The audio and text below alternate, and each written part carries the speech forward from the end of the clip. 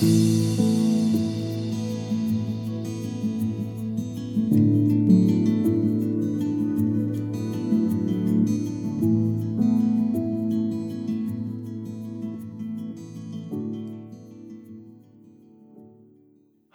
I'm your host, Jeff Burton. At time of recording, I'm 67 years old, and just this year I was diagnosed as autistic. This is my story.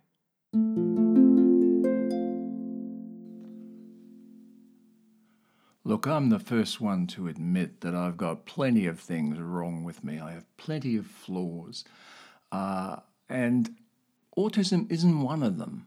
Autism is just who I am. Autism is not a mental illness. Depression can be, so can anxiety. Consider the experiences of my life that I've related to you so far. I'd like to talk a little bit today about CPTSD, complex post-traumatic stress disorder. Now that's really something that's wrong with me, and I'm a victim of it, but at the same time, CPTSD has caused me to hurt other people. Now, that doesn't mean I don't take responsibility for those things. I do, and we'll find out more about them as the podcast progresses. But it is true that the CPTSD I have predisposes me, I guess, to make poor decisions. Some poor decisions, some poor reactions, to act out of impulse. We'll find out more about it as we go. Now, remembering so far what I've explained to you about myself, my young self, there was a poor ability to understand social cues. Had no idea what was going on. I was always on alert, watching for clues as to what to say and do next.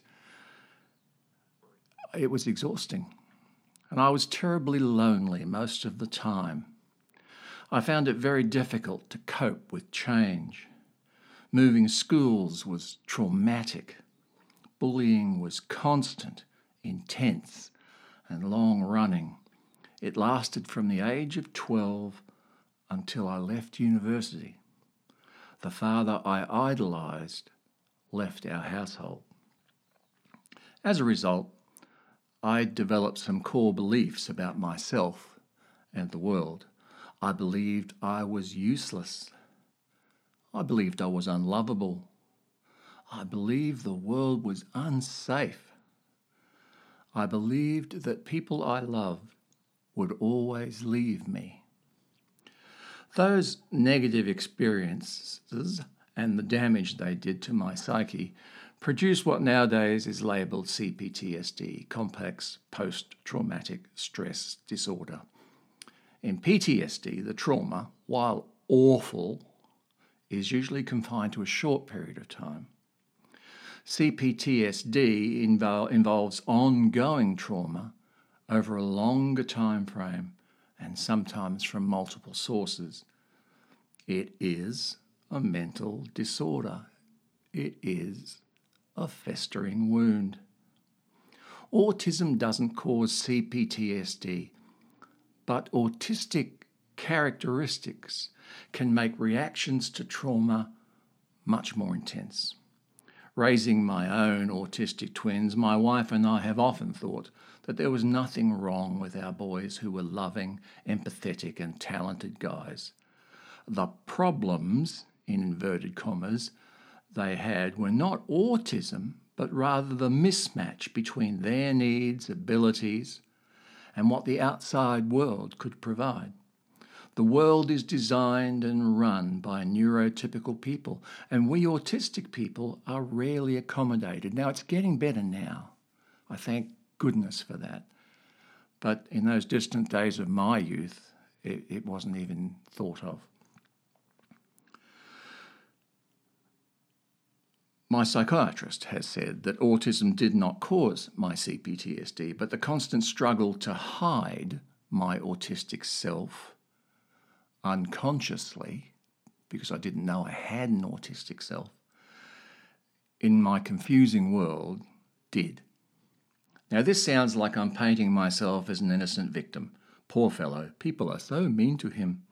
But as a result of my experiences, I developed several ugly reactions that have plagued my life ever since. During this portion of my life, and even in later times, I could become completely unself-aware. I could be selfish. I could be irritable easily. I could be insanely jealous. I could seem arrogant.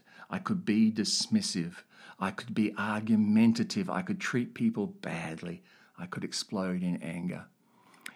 A past psychologist, one of my favourites, had talked to me about the cope bucket, where we all have a bucket that's a certain size, and in it we put the things that we're coping with, that are sort of irritations of the soul, I guess.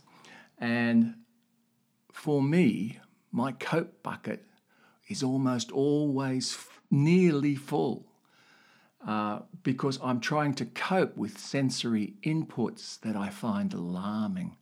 I'm trying to cope with being hypervigilant about social cues. And because of that, my cope bucket's nearly always full. And when it overflows, bad stuff is going to happen. I'm going to react poorly. I'm not going to be as understanding as I would normally want to be. I now think most of these things were unhealthy reactions to trauma, but I did not know it then. I must still take responsibility for the pain I caused during and after that period, because I have human agency. I chose to behave in those ways, unconsciously perhaps, but still chosen. Lord, now I sound like I'm a serial killer. I'm not. Much of the time, I was kind and generous. I was witty and had many happy times. The point I'm making is that CPTSD shaped my behaviour. I feel sorry for my younger self, but I must confess I don't like him much. One of the recurring themes in my therapy has been to try and find compassion for that young man, but I find it very difficult.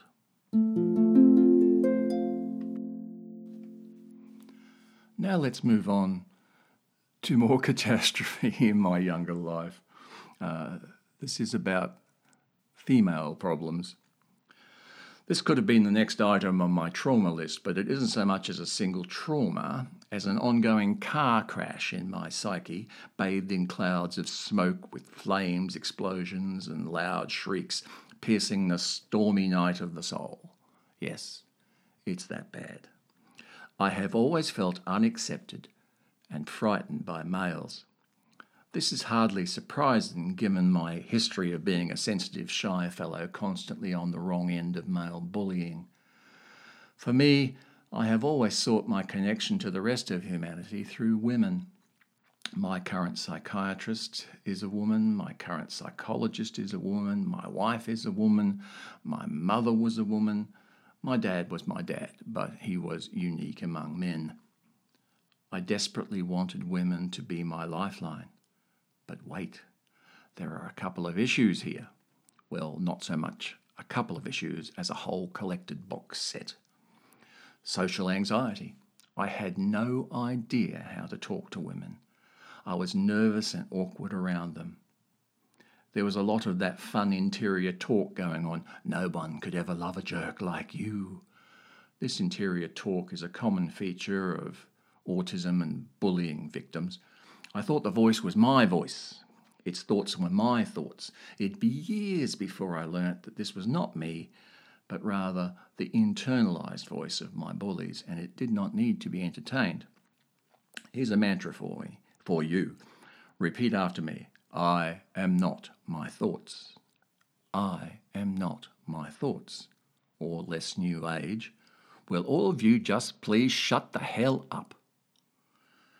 My pathetic bumbling attempts at relationships with women were awful. I stunk of desperation and incompetence. Amazingly, one wonderful woman saw something in me. I have been loved. But psychologically, I was a mess. I believed I was worthless. I believed no one could really love me. I believed loved ones would abandon me.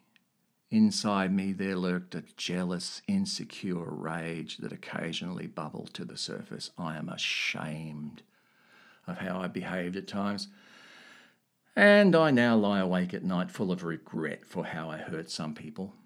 I've tried to make amends by never repeating those terrible missteps. For the sake of balance, I can say that at times I could be charming, kind, and thoughtful, but I deserved to be left, and I applaud those who did. I wish them only the best now. When I was a boy, I discovered Jerry Lewis. I liked the Martin and Lewis movies well enough, but it was Jerry's solo movies that I became obsessed with. There was an identification there. In these movies, Jerry would play the hopeless, bumbling outsider, making hilarious error after error. Oh, how we laughed. It's not laughable when you're doing it. By the end of the movie, though, some lovely, kind, and beautiful woman would see the jewel behind this dopey exterior and fall in love with Jerry, delivering him from his torment.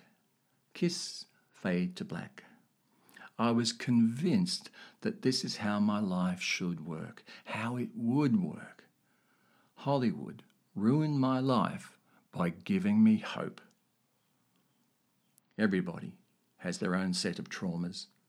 Many people suffer under the enormous weight of truly terrible trauma in their early lives. Frankly, I have no idea how they go on. Sadly, some of them don't. My poor little set hardly registers on the seismic scale of psychological damage. I was mostly happy, most of the time, or at least content. I really do recognize how fortunate my life has been. If our own trauma has any positive effect, it is that it can teach us to be kind to each other, to recognize that behavior has a history, and to be able to show compassion to everyone.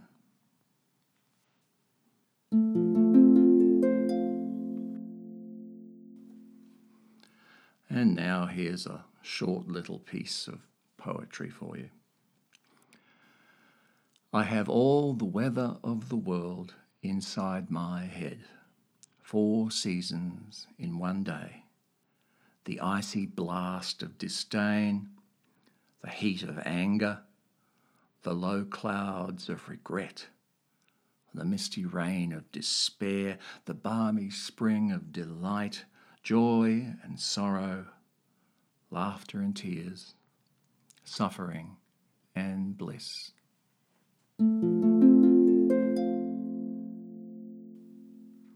Thank you for listening. These last little bits of this episode take us up to my leaving of high school and doing my degree at the university, and what would happen next is the next chapter, I guess, of what we're going to explore. So I hope you're finding this interesting, at least, and it is my hope that my story has resonances in your story. And I can tell you, sitting here as a 67-year-old man, that you get it. You get through it. You become, at every stage of your life, more aware, and you learn things.